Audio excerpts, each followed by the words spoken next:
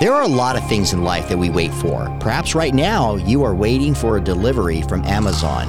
But you know what? As a Christian, there's one thing that we are waiting for, the most important thing in life, and that is the return of Jesus Christ. That's what we're going to be talking about in today's passage in 1 Thessalonians chapter 5. So get out your Bibles and let's get into it.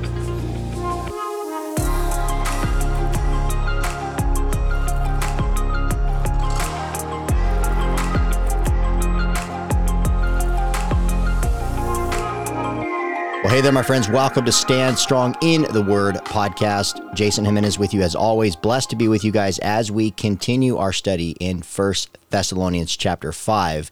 Now, just to bring you up to speed, because it's been a few weeks since I've been in the studio to record, we are in a series called A Thief in the Night. And so really what you can do is you can look at verses 1 through 11, and that really encapsulates the eschatological view of the day of the Lord and the return of Christ. And Paul refers to it as a thief in the night. And this is in reference to Jesus' own teaching when you look at the Olivet Discourse in Matthew chapter 24 and 25, Mark 13, and Luke chapter 21. So I just recommend those passages for you guys. Now, before we dive in, I'm going to give you guys a quick little recap, but I just want to say this.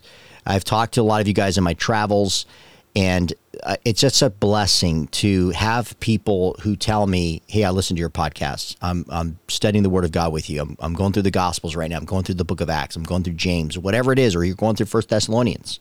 We've covered several books right now in chronological order, and I pray that we will continue to do that. But I want you guys to know, one is thank you for listening as always, but also leave a review. Wherever you get your podcast, please let people know that you listen to this podcast, share a testimony, how it's helped you, how it's grown your faith and teaching you how to be in God's Word and study God's Word and love God's Word. I love reading those things, and that also helps other people find out about the podcast. So that would be a huge blessing to myself and the Stand Strong Ministries crew.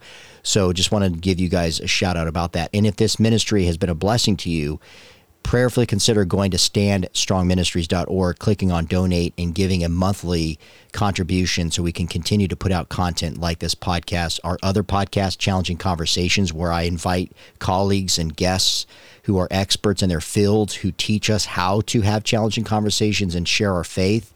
So you can also check out that podcast. And of course, the numerous travels, conferences, equipping that we do in churches, in books that we continue to produce. So we can continue to equip families just like yours. So with that being said, let's go back, if you will, to the first three verses. And the last podcast, which was podcast 199, which means this is podcast 200. So it's hard to believe. I think we started 6 to 7 years ago. And it's taken this long, obviously, to get to 200 episodes. And so it's such a blessing that as we're finishing out, hopefully, most of 1 Thessalonians chapter 5, this is our 200th episode that we've been able to produce. And I'm just thinking, even as we hit 200, I mean, the first initial podcast that we did on a little computer with a little Bluetooth mic, and I had no clue. And I talked to a few people. We looked to hire some production people. We didn't have the budget. And to see where we are at today, just in just the progression, it's just amazing. And so I'm just so blessed to be here, doing this podcast with you guys and knowing that we are together as a community of believers growing in God's Word together. I mean, I can't tell you guys how much of a blessing that is to me. So please let us know. You can also email me, by the way, info@standstrongministries.org. And let me know how I can pray for you, or if you have a theological, biblical, apologetic question. I love to answer those. So let's go back now, and as we're in episode 200, we're going to recap from our previous one, and that was broken down in 3 verses. And essentially the question was, what is the day of the Lord? And this is a big topic, and I encourage you guys to explore the phrase, the day of the Lord, throughout Scripture. And I covered some of those passages, but essentially what Paul does is he refers to them as periods of time and also proper or appointed time by referring to it as times and seasons. And that was a very important way of saying the day of the Lord is not just a day, right? Just one particular day that happens on the calendar. It's considering a number of incidents, right? A number of accumulative events that lead to the culmination where Christ will return. And so that's important, you guys, as we're unpacking future events. So you're not just talking about the day of the Lord in totality by saying the return of Christ. When you and I right now, in this day and age, in the church age, as we're talking about signs, as we talk about false teachers, as we talk about judgment that has befallen and that we're currently seeing to some extent, which, by the way, we don't talk a lot about. We don't talk a lot about the judgment of God that's taking place right now. And I want you guys to stop and consider that. We tend to overlook that and just think that, God doesn't see the evil in this world, or we panic and we get frustrated and we lose sight of God's justice that is actually affecting elements of this world and affecting certain people. Somebody may still be reigning, or somebody may win a re-election, or somebody may be, or some movement may, or agenda may be moving through the schoolrooms, the classrooms, teaching things that are contrary to Scripture, and we think, oh my gosh, it's the end of the world, and we lose sight of God's judgment. And part, you guys, let's remember, part of God's judgment is the depravity. You want this? This is what you believe is your right? Then here, have at it. And there are consequences to that, and it progressively gets worse.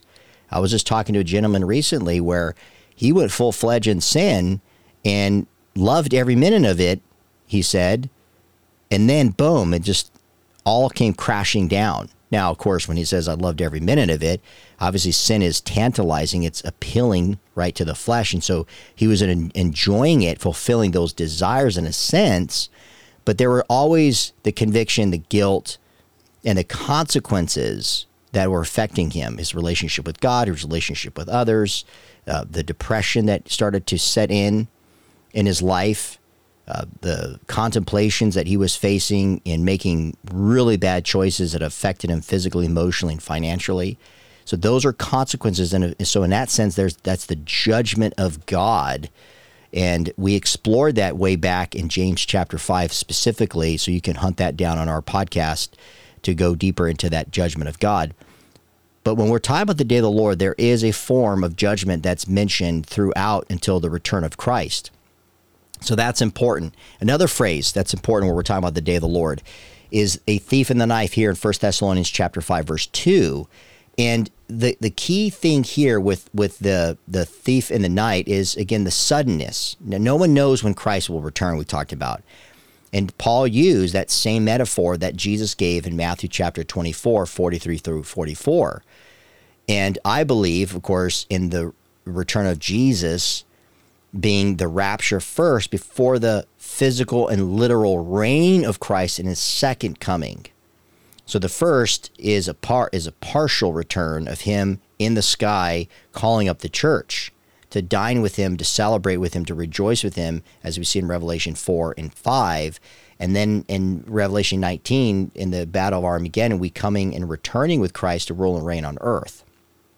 And then I gave you guys a summary with what John Wolford said in his book, Every Prophecy in the Bible. And one of the things he talked about was the signs of the day of the Lord is when people are going around saying peace and safety. And what's interesting is a lot of people today with modern technology, they look at peace and safety right now. Like America, for example, we're not, literally at war with other big nations like Russia or something like that, but there's different forms, right? And there's different tensions, and we're monitoring that on a hourly basis, if you will. But they think, bombs are not dropping, unfortunately, like in Ukraine and parts of Israel and other parts of the world. And they think it's peace and safety, but there are labor pains. There are still signs of things happening that will lead to the return of Christ, and that's what we need to make sure we are focusing in on. So make sure that in your life, when you look around, this peace and safety, this peace and security is not false comfort. We need to see that destruction will come. Now, thankfully, if you are a follower of Jesus Christ, that destruction that judgment that's far beyond just, people talking about Christians going through a tribulation period, like they're going to be tried and their faith's going to be refined. Yeah, for tribulational saints, of people who came to Christ after the rapture, okay, the Holy Spirit's still moving, and they will face the wrath that is going to fall upon the world, not God directly to them, but just what's happening with the Antichrist, what's happening with the world itself, and everything that we see depicted and described in the book of Revelation. And I do not take a metaphorical, I think there is some allegory that's going on. There's a lot of symbolism from the Old Testament, but a literal wrath of God falling in, also the judgment and persecution that the Antichrist is going to sweep through the world militarily and also religiously. So sudden destruction, the Greek word, remember, was allothrios, and it's referring to the annihilation of breaking this peace and security. And the Bible says they will not escape. In Greek, the not is emphatic, will certainly never. So people who rejected the Lord, people who rejected the gospel, and even people who rejected the gospel and were leading the cause to cancel, right? We're talking about cancel culture, cancel the faith, they will be judged. They will be judged. But here's what's amazing. In verses 4 and 8 now, are you waiting for the return of Christ? That's what we're going to talk about now in the next portion of Scripture. And what I'm going to show you guys in verses 4 and 5 is how to be an active witness right now in your life. Number 2, teaching you guys how to have an awakened spirit, okay? So be an active witness, have an awakened spirit, and number 3, how your life can be equipped to do the things that God has called you to do as we await his return. Okay, so those are 3 specific things. So let's start with the first one here in verses 4 and 5. Let me just read you the text, and let's break it down verse by verse. So notice here now in verse 4, but you are not in darkness, brothers, for that day to surprise you like a thief. For you are all children of light, children of the day. We are not of the night or of the darkness. So then, let us not sleep as others do, but let us keep awake and be sober. For those who sleep, sleep at night, and those who get drunk are drunk at night.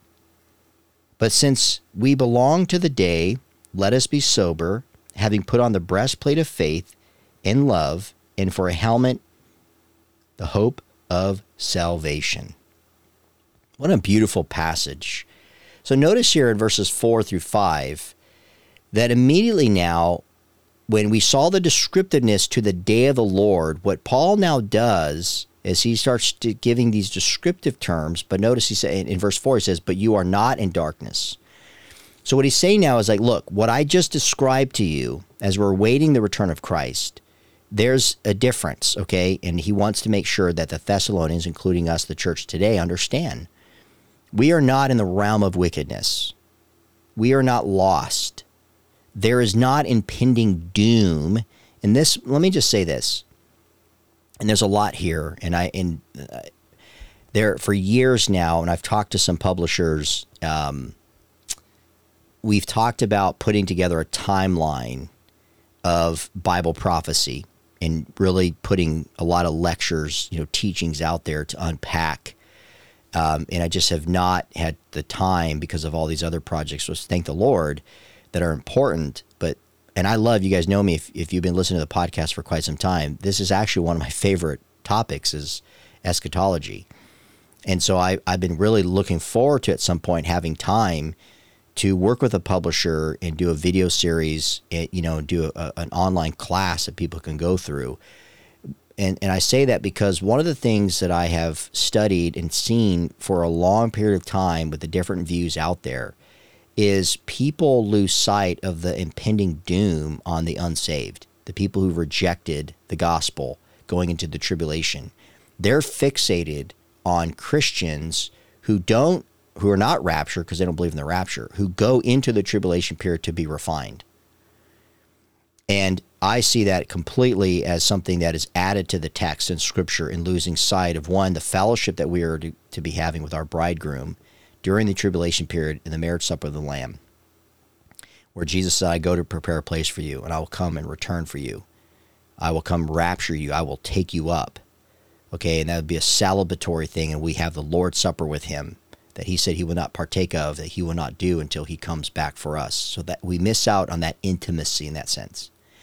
2 is we lose sight of the refining that's going on currently. We don't need an Antichrist to come. We need Christ who is in us to empower us through his Spirit to do the work right now, to be that witness, to be that bold witness. And thirdly, we lose sight of the judgment that falls on the wickedness, not on us. So when Paul's saying, but you are not in darkness, brothers, for that day to surprise you like a thief. See, Paul reiterates the fact that believers in Jesus no longer, isn't that awesome? No longer live in darkness because we have been set free from sin and death. Colossians 1, verse 13. Now, unbelievers, remember, there's the contrast, the stark contrast here. Unbelievers are blinded. They're blinded to the gospel. They don't want their deeds to be exposed.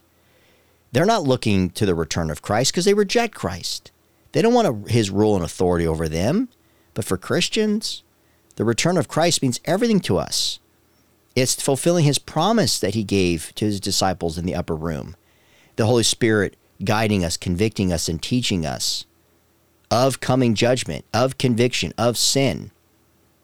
For us, the return of Christ is the consummation of our salvation. And that's why, my friends, we are to remain alert and to be watchful. And that's what an active witness does. We actively participate in what the Lord has set before us that people can see and witness what difference we have versus what they have in the world. We are children of light, he tells us in verse 5. We are children of the day. And he reiterates it again. This is a very proverbial way, and not of the night or of the darkness. Okay, so it's like Proverbs.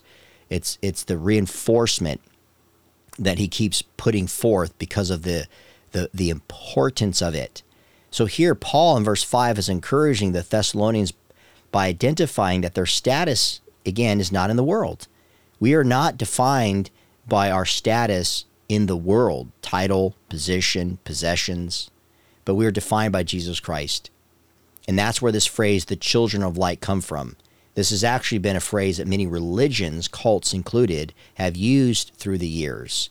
Many of the Essenes that lived away outside of Israel because they wanted to break away from the Roman rule, they had a movement known as Children of Light. So this wasn't not, I would say, original to Jesus. But why this is so important is because only Jesus is the true light. And if we bear witness to that, we believe in that, we dwell in his presence like Moses had an intimate relationship with God, what happened? He reflected the glory, the light of God. And in a way, that's us. The Hebrew expression, it personifies followers of Jesus as belonging to God. So as we are children of light, we are representing the one true God. Moreover, there were Jewish sects, as I mentioned, who were in the wilderness, and that's how we discover the Dead Sea Scrolls. And so in a way, these Jewish people at the time, remember, this is before even Jesus, they were known as children of light because they were recording the scriptures. And then there was other historical documents as well. And that's where Paul, I love this because Paul is taking terminology from Jesus, and he continues to expand this phrase in other letters to even where the Apostle John mentions it in 1 John chapter 1. So Ephesians 5:8, he says, you were once in darkness. There was a time you were in darkness, but now you are light in the Lord. And he tells us, walk as children of light.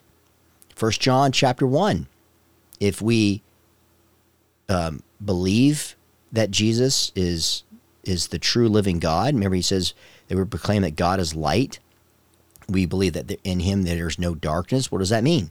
That means that if we fellowship with him, but then we walk in darkness, we are not practicing what we preach, right?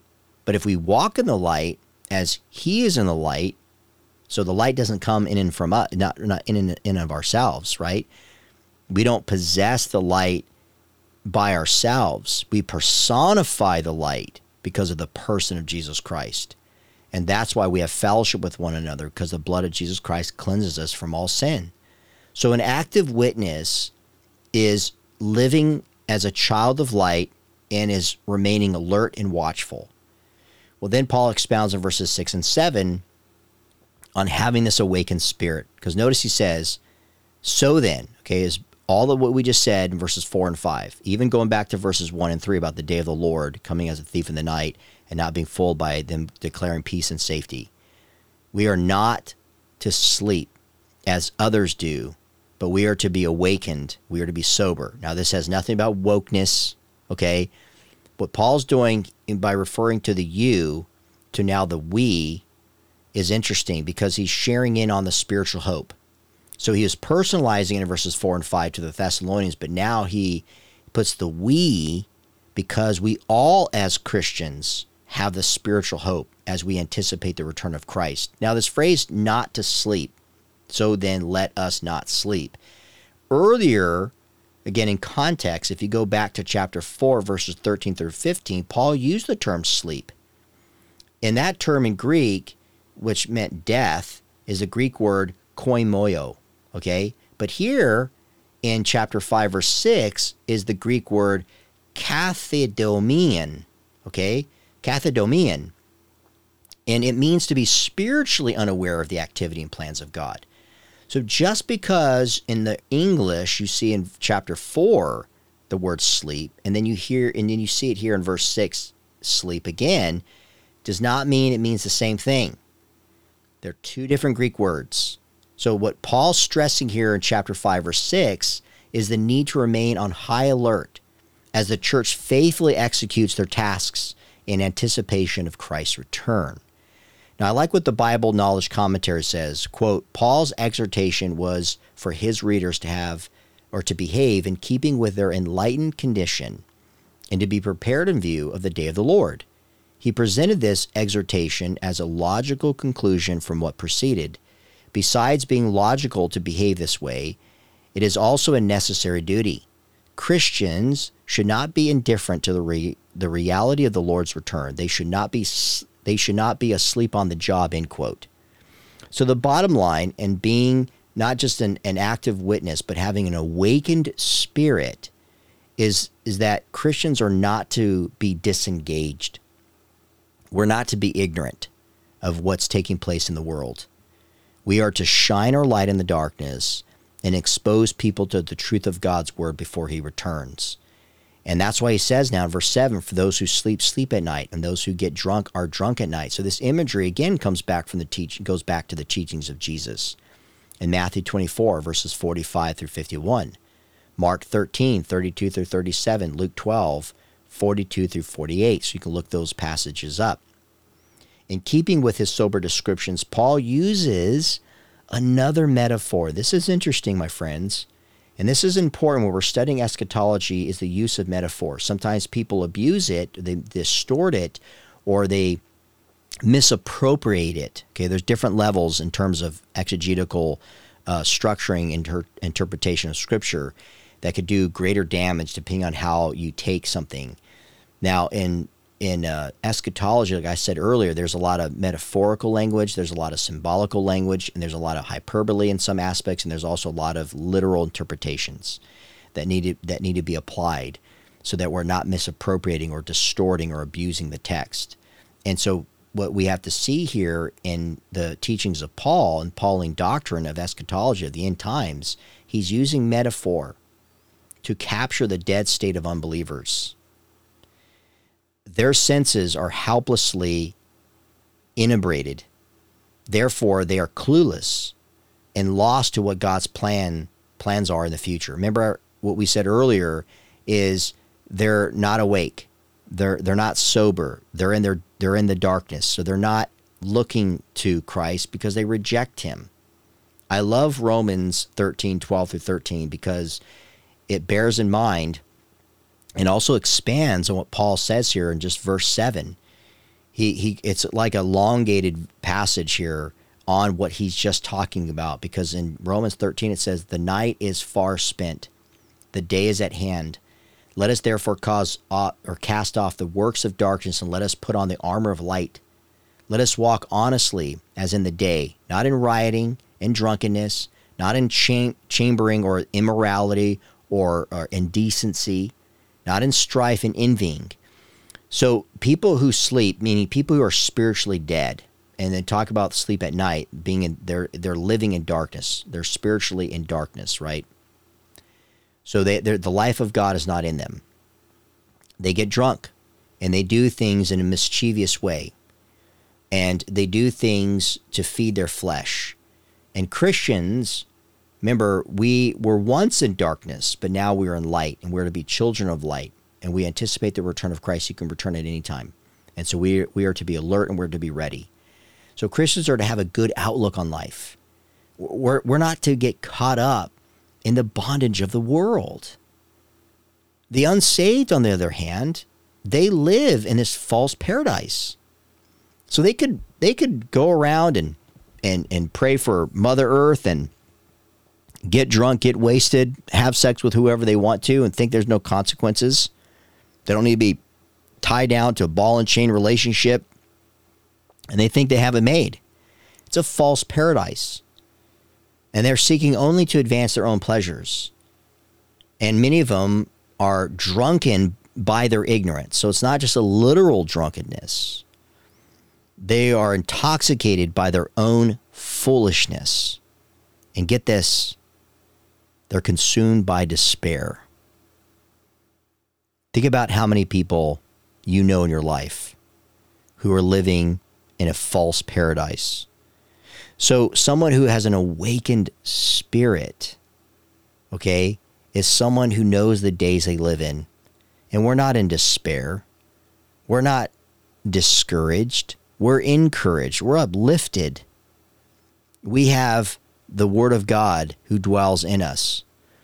And that's important, friends. And that's why in verse 8 now, this equipping of your life, to have an equipped life. So be an active witness, have an awakened spirit, and have a life that's equipped. He says here, but since we belong to the day, let us be sober, having put on the breastplate of faith and love. So notice what he does is people who are not sober are drunken, by their ignorance, who are lost in their darkness, in their sin. Here, those who are sober, notice, having put on the breastplate of faith and love, and for a helmet, the hope of salvation. Now again, here's more imagery that Paul uses. And this comes from Isaiah 59:17. So we would have done let me put it this way, it would have been an injustice if we looked at this passage of Scripture and not linked the phraseology and the metaphors and the imagery that Paul gets from Jesus.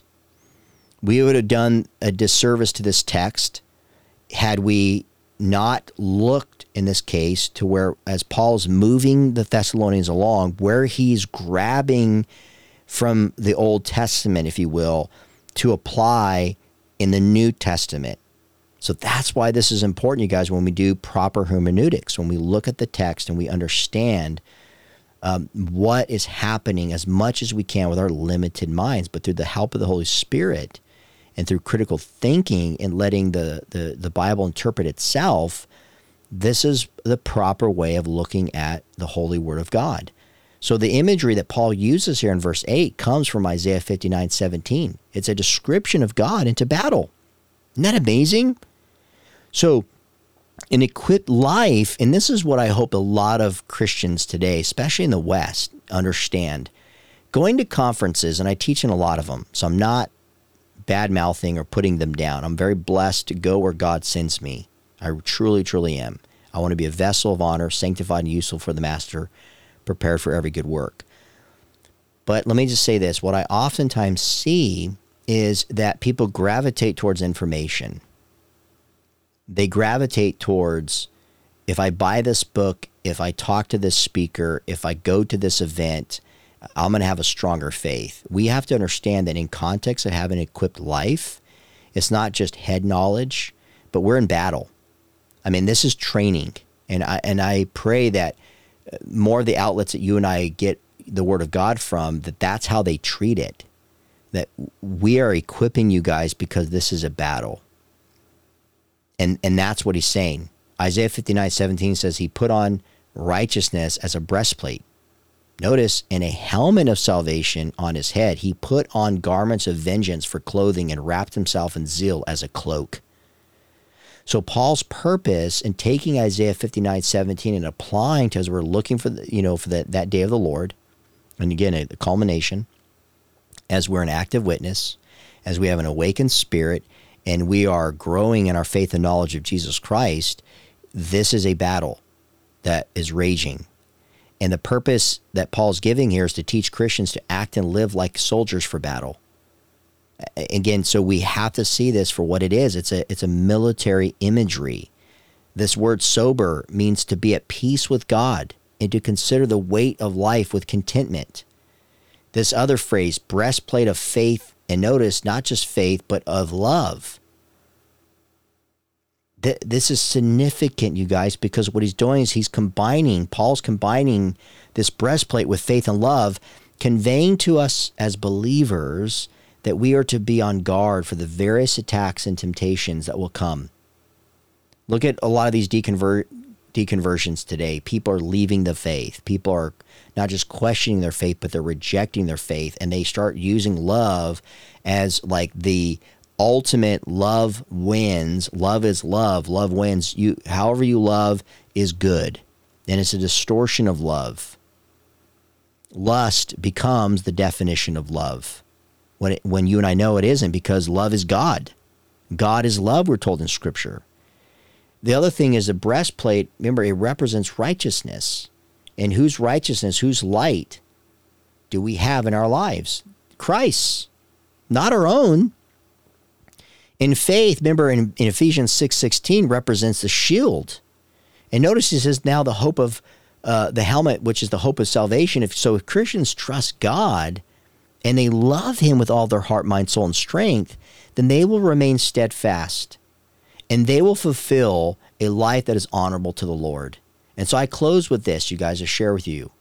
Romans 13:12, the night is far gone, the day is at hand. So then, let us cast off the works of darkness and put on the armor of light. Isn't that beautiful? Ephesians 6:10-18, finally be strong in the Lord and the strength of his might. Put on the whole armor of God, that you may be able to stand against the schemes of the devil. For we do not wrestle against flesh and blood, but against the rulers, against the authorities, against the cosmic powers over this present darkness, against the spiritual forces of evil in the heavenly places. Therefore, take up the whole armor of God. Notice, not some, the entirety of it, that you may be able to withstand in the evil day, and having done all, to stand firm. Stand therefore, having fastened on the belt of truth and having put on the breastplate of righteousness. He uses it again, going back to Isaiah 59:17. And as shoes for your feet, having put on the readiness given by the gospel of peace, in all circumstances, take up the shield of faith, with which you can extinguish all the flaming darts of the evil one, and take the helmet of salvation and the sword of the Spirit, which is the word of God, praying at all times and in the Spirit with all prayer and supplication. To that end, keep alert with all perseverance, making supplication for all the saints. So, my friends, as we conclude today, let me challenge you with these three particular areas as we're awaiting the return of Christ. Number one, how active are you in your witness? Are you living in darkness? Are you dabbling in areas of your life or areas of the world or things in the world that are dragging you down? Or are you shining bright for Christ? Number two, are you awakened? Again, are you not being woke, right, in the culture today? Meaning, are you at peace with Christ, that soberness that Paul talks about? Are you awakened and you're looking around, and even though things may be dark around you, even though you may see people in power who you know are leading people astray, and you keep hearing about another one bites the dust, right, in the Christian faith, is that weighing on you to the point where you are not awakened and you're becoming dull or falling asleep? So I pray that you be encouraged that even though the night is far spent, the day is at hand, the Scripture tells us, right? And finally, having an equipped life. What that means is, are you training yourself for battle, that you can fight against Satan and you're not doing it alone?